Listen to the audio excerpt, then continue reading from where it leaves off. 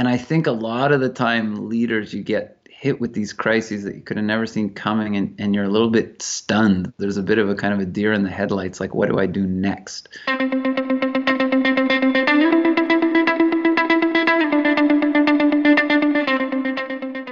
Hello and welcome to the Do One Better podcast. I am Alberto Lidji, your host from London. And as our regular listeners know, the purpose of the podcast is to inspire you to be more philanthropic, to act more sustainably, and to embrace social entrepreneurship. Please subscribe to the show, it makes a huge difference, and also please share widely with others. Today it's an absolute pleasure to welcome on board Kevin Frey, who is the CEO of Right to Play International. And he's someone I've known for a few years, on and off, and he's doing some amazing work. Today we're going to be talking about Right to Play's work, the work they do with children, the value they place on play and learning through play, and how play can impact lives in so many different ways. We're recording this from our respective homes because we're all locked down because of coronavirus and COVID-19. And so we're going to take the opportunity as well to talk a little bit about how an international organization like Right to Play is coping with the adversity that COVID-19 presents and how it's protecting the children and the workforce that is involved with Right to Play's work. So Kevin, welcome onto the Do One Better podcast. It's great to have you on board. Thanks, Alberto. Great to be here. Great. Why don't we start by hearing a little bit about Right to Play's work? What is Right to Play? What's the organization all about? So we are, as you mentioned, an international organization. We work across 22 countries. The majority of our work is in Africa, Middle East, and Asia, where we reach over 2 million children every year.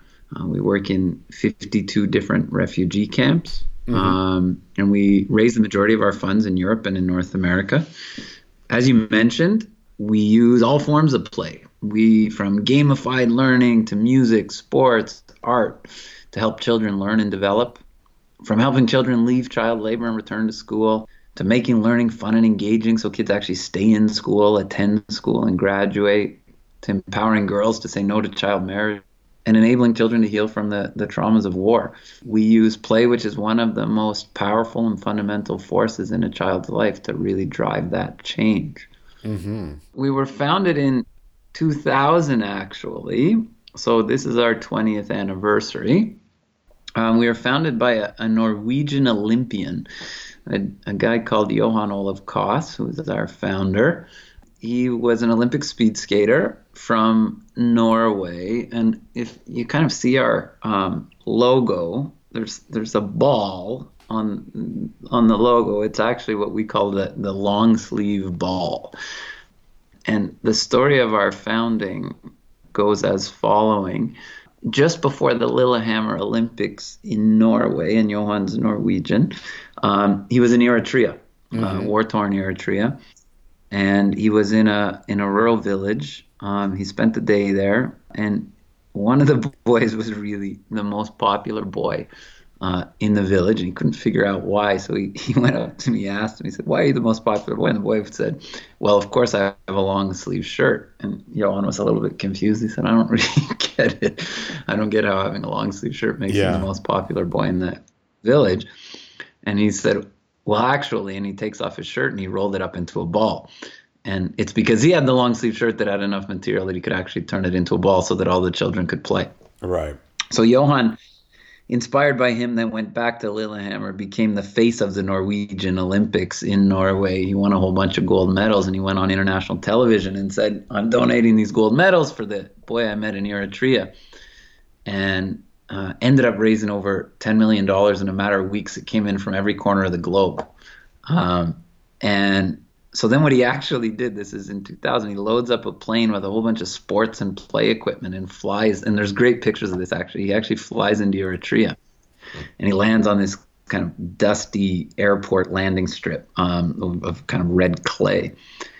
And he's outside of the airplane. He's on this huge heap of sports equipment at the time, and the president of Eritrea comes to greet him. And as he lands, all of the newspapers across Norway, at this he's kind of a big deal because he's won all these gold medals, are really panning him saying, Johann Koss is bringing sports equipment to people needing foods and medicine. What an idiot. So Johann kind of arrives and says to the president of Eritrea, I'm so sorry. I'm going to load all this sports equipment up. I deeply apologize for doing this. I should have brought food and medicine. And the president actually looks at Johann and he says, this is the greatest gift we've ever received. For the first time, we're being treated like human beings, not just something to be kept alive. You value my children's playing, you value my children's happiness. And then we're born. There's a great ESPN 30 for 30 documentary about the founding right to play. If you ever wanted to, it's 30 minutes well spent, and it's got a bunch of footage. Yeah. But that's how we were started, and now we've reached tens of millions of children since that moment, and it's just been for the most part strength to strength. Must feel great. Yeah, it's a brilliant organization to be part of. I came in and so he did 15 years as a founder and CEO, and then in 2015 I came in to take over the CEO-ship from him. I talked to him regularly. I was on Skype with him. He's in Norway right now, just a day or two ago. Still have a great relationship, and it's been certainly the best 5 years of my professional life. Wonderful. And you have offices across the various countries. I know you have an office here in London, for instance. So you're based in Canada, but you're a global outfit.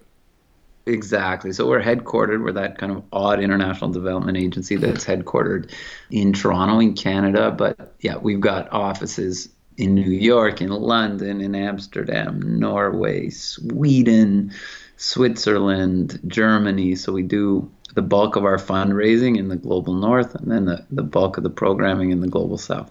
I noticed you have some amazing partnerships, both from governments, EU, Canada, Germany, UK, and then also on the foundation side. A lot of our mutual acquaintances, whether it's Lego Foundation or IKEA Foundation. Tell us a little bit about those. I mean, not easy to do. Must be it's a vote of confidence.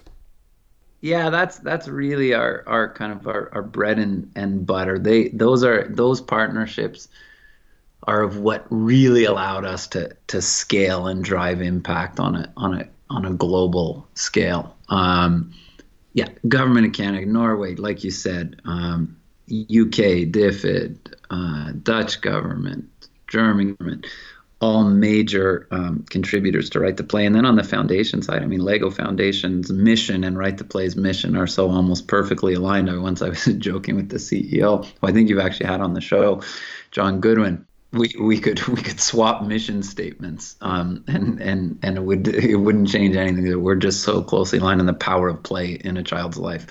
And then the IKEA Foundation has been extraordinary in supporting our work in some of the most difficult refugee settings, from Doloado in Ethiopia to camps in the jungles in Thailand, just on the border with Myanmar. IKEA has been an extraordinary supporter for us going forward. And then, we got a partnership with the Liverpool Football Club right now, which is, I think, over the next 3 to 4 years, going to really enable us to do some extraordinary work across Africa and the Middle East. The exposure, the brand awareness for us, and the partnership with which such an extraordinary football club, we're on their jersey for Champions League games now, has been a real game changer for us.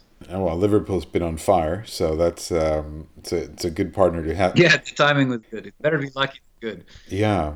But obviously there's no football going on now because we have all of this coronavirus. And tell me a little bit about, as a global CEO, you must get very little sleep right now, just worrying about the impact this devastating pandemic is likely to have on the global south and the developing world. Absolutely. I mean, the last 4 weeks, it's been 7 days a week, and it's been all COVID all the time. Everything else has just stopped. First and foremost, obviously, we're concerned about preparing our staff in the global south for what's coming. And I think the statistics are starting to bear out that this thing started in China, moved through Europe, obviously US, but now you're seeing real upticks in Africa and the Middle East.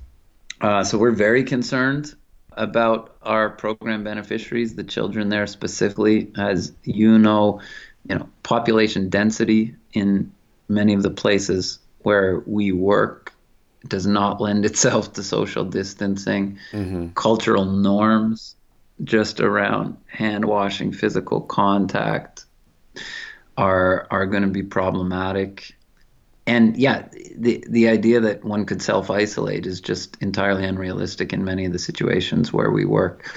So as is access to healthcare. So we're very worried. We're trying to do preemptive work right now on hand washing and social distancing. I thought social distancing was a new term. It was actually new to me. Mm-hmm. And it's kind of entered the popular lexicon over the last few weeks. But somebody forwarded, I joined Right to Play in 2015. In 2014, we were doing a ton of work in Liberia on Ebola. And one of our staff members forwarded me a manual of all the games we were playing with kids in Ebola in Liberia. And an entire chapter was about social distancing. We had a whole series of 10, 15 games around social distancing. So don't shake hands, and here's how you can kind of greet each other from 2 meters apart. So anyway, social distancing isn't a new term. It was around, certainly Right to Play was doing a lot of work on that all the way back to 2014. So we're doing a lot of work right now on prevention, proper hand washing, social distancing. And then the other thing we're really gearing up for is work on psychosocial support coming out of this because of the expected trauma that will result. Sure, sure, sure.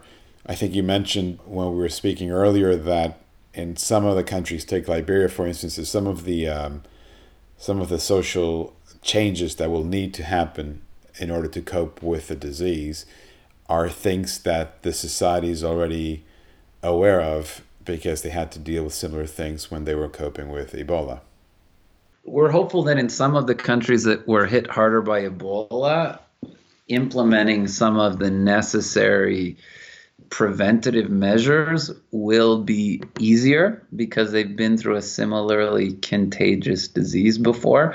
The reality is a lot of the countries where Right to Play works weren't hit hard during the Ebola crisis, and that's where we think we're going to see real difficulty, and that's why we're trying to get out in front of this right now. It's super difficult also, though, because of course schools are starting to close down in almost all the countries where we work. I think Burundi is the only country still has schools open. And of course, we want to protect our staff as well. Yeah. So our staff are extraordinary frontline workers who want to get out there and help as much as they can, but we have to make sure that we're not doing any harm to our staff or to the children who we serve either. So we're trying to figure out real-time innovative ways, and we're pivoting a lot of our distribution channels now to radio, to television. We're using WhatsApp, we're using Facebook where there's enough internet connectivity. So yeah, big program pivot happening in real time as literally everybody just got sent home. And you don't only, well, a few things. I mean, in terms of learning through play and the value of play, it isn't just play for the sake of play. Yes, there's the quality education. There's also gender equality, health and well-being, child protection, peaceful communities. It's a very holistic set of ambitions that you have in mind, and play is a mechanism to achieve these things. Is that fair to say? Yeah, I think a lot of the time we've been misunderstood, and there's actually a bit of, it's difficult because our name in some ways does not describe who we are, because we actually don't exist to defend children's right to play. On the contrary, like you said, for us, play is a means to an end. It's a really powerful force in children's lives, both to convene them, so to get them to come out to whatever programs that you're running, but then to teach them active, experiential, gamified learning. There's just research on top of research that shows this is how kids learn best. And you can teach children anything. You can teach them about gender equality. You can teach them about math or science. You can teach them about creativity. You can teach them about healthy practices. So you got it, that in fact play is just the mechanism that we use to drive these really important changes in kids' lives. Mm. And tell me a little bit about the programs themselves, because as I remember from a meeting we had several years ago, you have a pretty robust in-house research function. You take research quite seriously, how you design what works, how you identify what doesn't work, how you measure impact and the value proposition of different things that you're doing. Tell me a little bit about how you design some of the programs and what they look like. The best case scenario to probably talk about a measure. So you're exactly right that measurement and impact's at the heart of everything we do. And that's all we talk about within the executive team. Of course, we want to be sustainable, we want to be cost effective, but at the very end of the day, we exist to drive real impact for children in their communities. So we're relentless around measurement, and we continue to try to drive forward with increasing levels of rigor. Of course, the gold standard is the good old RCT, the randomized controlled trial. You can't do that all the time, but wherever possible, we are now building RCTs into our program design. Recently in Pakistan, funded by DFID, actually, a DFID program called What Works to reduce violence against women and girls. They funded a significant RCT looking about how we were using programs to reduce violence against women and girls in Pakistan. And that was 3 times a week after school programs where we'd bring both boys and girls together, run a bunch of game-based, play-based exercises that taught kids about reducing violence. So anyways, I think it was the Aga Khan University, South African University, and another university from Texas came in. They did a whole bunch of studies, and a number of them have already been published, which is great. One, I think most recently, John Hopkins Global Health Journal, that showed significant and substantial reductions in violence against women and girls with our program. So the new standard for us really is academically publishable evidence of impact. Now, we can't do that all the time. Smaller grants, we may have to do the measurement ourselves. Some grantees would prefer not to spend significant amounts of money on the research side of this, but wherever possible, and Lego Foundation is a great example of a foundation that really wants to fund evidence and will actually put money against figuring out what is and isn't working. We are allocating increasing proportion of our budget to measurement so that we can stop doing things that aren't working and double down and further investigate and refine the things that are working. Are you delivering all of these programs yourselves, or are you identifying partners on the ground? How do you operate? Great question. So the key to Right to Play's program model is building local capacity. So at the core of what we talk about when we talk about sustainability is really our goal has to be to work ourselves out of a job, to make ourselves entirely irrelevant in a country so that we actually can leave. So what does that mean? That means that actually all of our implementation, so the Right to Play, Right to Play employees don't work directly with children. We always train local partners to run those programs. Those could be community-based organizations, or in many cases right now, we're working with teachers at scale. So we're training teachers on a national scale in a number of countries. But also in a place like Thailand, we're working at the Ministry of Juvenile Delinquency, and we're training actually the prison guards at scale, again, on approaches to engaging with children who find themselves in prison very often unfairly. So we're always working with local partners. The implementation model is always to train up local partners so that they can implement the programs directly, and then we can actually step back and ideally leave. Tell me a little bit about your funding and the people who support you, and consequently also what sort of programs you might be most involved with, or what sort of geographic areas you might be most involved with. If somebody's listening to this and they think this is a really interesting conversation and they want to find out more, I guess, first of all, what's your website address? Righttoplay.com. So that one's an easy one. That's an easy one. And if somebody wants to find out a little bit more about whether Right to Play is involved in their country, or would like to getting some of your programs into wherever they might be living, tell me a little bit about how you decide what countries you go into, what programs you back. Yeah, really interesting. I think historically we would, anytime we could kind of find a relatively small grant, we would enter a country, but then it wasn't necessarily sustainable over the long term. So we made a very key strategic decision with our international board a number of years ago to try to go really deep in the countries where we are, as opposed to spread thinly across many countries.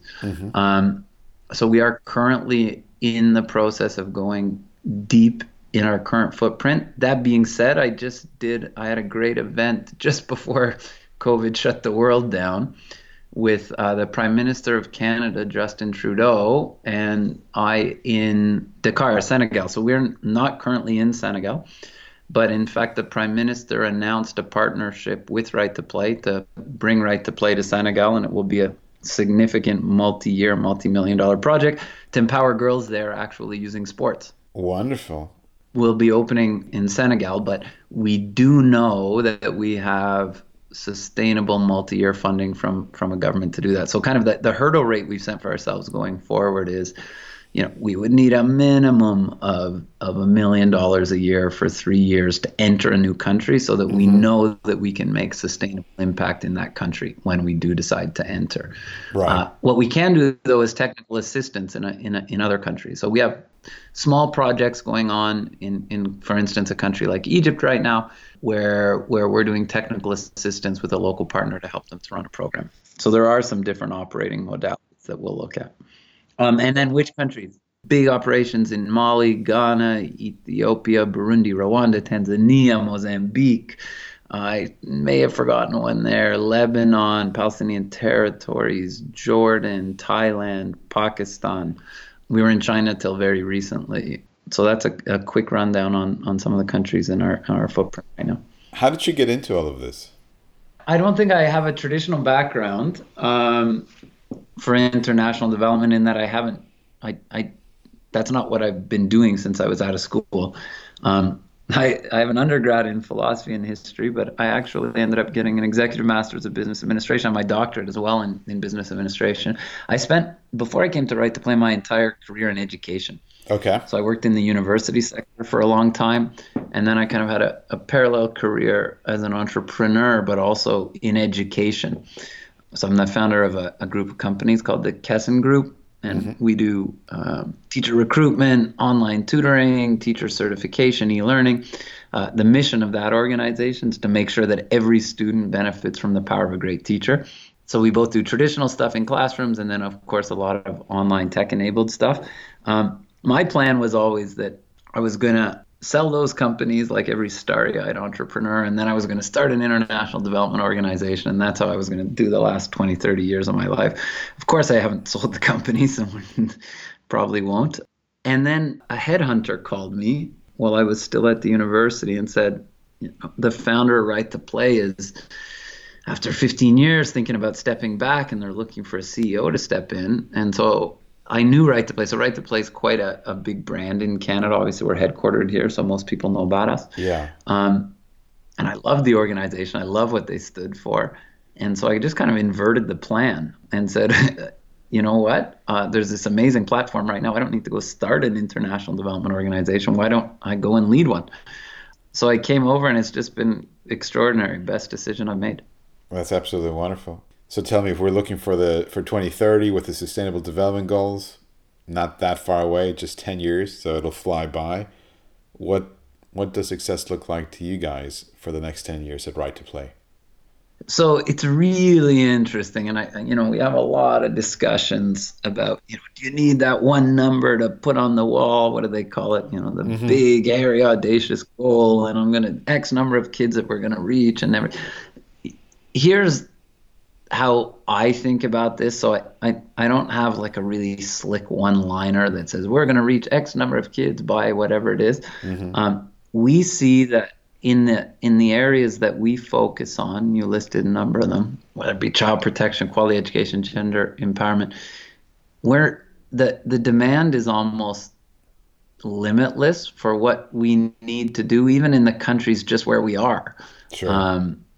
We have so many more people asking for us to provide services than what we can satisfy. What we want to do is continue to be able to serve more and more children running into 2030, drive impact, obviously, but the fact is we need to, and we want to get to more kids to protect, to educate, and to empower them.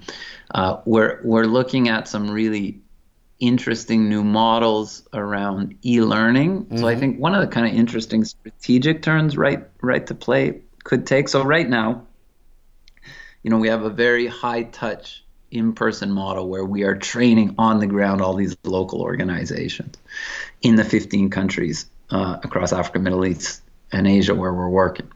But I think as we look, into our crystal ball, we see all sorts of other amazing international organizations that already are working in 100 countries, 80 countries, 50 countries. And as opposed to us necessarily entering all those countries, we're now talking about how do we get our expertise into a format that they can use and infuse via their channels. So not that Right to Play needs to open a country office in every country, but in fact, how do we bring our 20 years of expertise and methodology, which other organizations are asking for, and make it really easy for them to access that so that they can get to the millions and millions of children they're working with. So for us, it really is about scale. It's about getting to more kids and thinking about innovative ways to do it.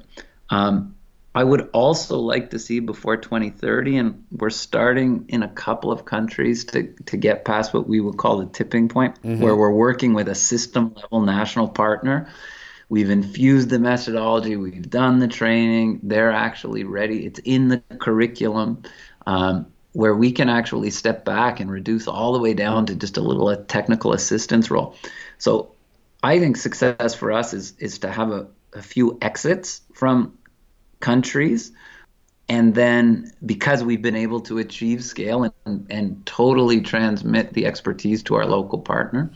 And then the second thing is to figure out how to use our methodology and to transfer it to other organizations who have far bigger footprints than ours so that they can then drive the impact that Right to Play knows it has via their channels, and of course then have this order of magnitude multiplier in terms of the number of children's lives we can impact.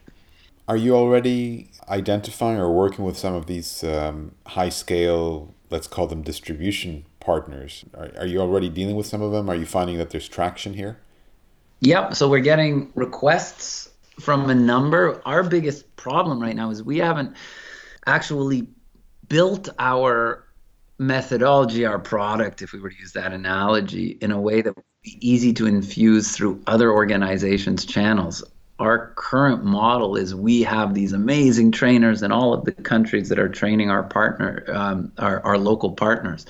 And so it's a bit of a pivot for us, and it's something that we're getting pushed on by a number of our big funders as well, to think about how we can take our methodology, turn it into, transform it so that it can be easily adopted by some of these other really, really big players. Because I do think, and I'm sure you know this, there's just way too much redundancy and overlap between players in the international development space. And the idea that Right to Play needs to enter all of these countries when there's other big players there with big footprints on the ground, what we need to do is figure out how to get our methodology distributed via them so we can impact these kids without having to set up parallel operations in all of these countries. And it probably helps quite a bit that you have these strong partners like Lego Foundation, IKEA Foundation. I imagine the conversations you have with them are very collegial and collaborative, and a lot of brainstorming going on about how to address exactly what you're talking about. Yeah, I mean, they're brilliant on this stuff. Like Lego Foundation, number one, convenes all of these major players. So they get everybody together, typically in Billund, for a big conference every year, and it's all about cross-pollination. They also fund a lot of that comparative research across different impact modalities, so we can look at different organizations' interventions, which ones are driving the biggest change. And then a Lego Foundation is exactly the kind of foundation that would be willing to step up and fund and help us use our expertise, but make it available to all of the other major large players. So yeah, it's those foundations are such an important part of the ecosystem because they're the ones who value and can enable that cross-pollination. Yeah, no, absolutely. We're going to definitely have to have you back on the show, I think, because half an hour is not enough time to cover everything. And probably what we need to do is when you're back on the show, maybe follow up and see, how did it go? How is the distribution channel coming along? How is the, Cool. That'd be great. Tell me, before we wrap up, if you had one key takeaway for our audience, what would that be? This is probably more just to do with my headspace right now because I'm sitting in the middle of a COVID crisis where, we Mm-hmm. expect a significant hit to our what we call our unrestricted funding or our non-grant funding, Mm-hmm. which has all sorts of implications because we do a ton of event-based fundraising. And of course, this virus in many ways targets that fundraising modality because to raise the money, we have to get a lot of people into a really small space, like Sure. 1,200 people into a convention center for a big gala. And we can't do any of those this year. So we certainly find ourselves in a situation that it could be correctly called a crisis right now. A crisis, obviously, there's the health crisis that's raging around the world, but it's also creating a funding crisis as well. And I think a lot of the time, leaders, you get hit with these crises that you could have never seen coming, and you're a little bit stunned. There's a bit of a kind of a deer in the headlights, like, what do I do next? But I'm convinced, and I kind of know this from the businesses that I've started, because we've seen our fair share of crises as well, that it's precisely when the world's changing super rapidly like this that actually new opportunities are emerging, opportunities to serve new populations, or born out of necessity to invent new and disruptive ways to innovate and to deliver impact. New opportunities to get into relationships that people you just weren't talking to. All of a sudden, you're in these new networks and new relationships, and I think huge opportunities to leapfrog on strategy, on delivery methodologies, on organizational structures. But I actually think that for leaders in a space like this, you just have to really consciously flip from reactive and kind of your natural Darwinian instinct to retreat and protect whatever you have, to go into kind of an active search mode for where are the new opportunities, how can I make this crisis a force for really progressive and positive change for our organization. I think they're everywhere, but you kind of got to get off your back foot and onto your front foot. And I'm kind of saying this as I continue to run myself, because I've got all the same Darwinian instincts everyone else does to kind of, run away and just wait this thing out. But I think it's so important to look for opportunities here. I love the optimism. I think under the state of affairs, looking at things as the glass being half full and looking at what the opportunities that might be leveraged, that's a great way of looking at it, and certainly a great way to wrap up today's conversation. Kevin, look, it's been an absolute pleasure having you on the Do One Better podcast today and speaking with you again. To our listeners, thanks very much for listening, for tuning in. Please subscribe, please share. It's really makes a huge difference. Kevin, really wonderful having you on the Do One Better podcast. It's been great. Thanks, Alberto. Thank you for listening to the Do One Better podcast. If you want to find out more about our show, about our guests, additional links and resources, visit our website at lidji.org. That's lidji.org. And don't forget, success at the Do One Better podcast is about inspiring you to be more philanthropic, to think more about sustainability, and to embrace social entrepreneurship. Hopefully these stories will encourage you to take action and change the world around you for the better.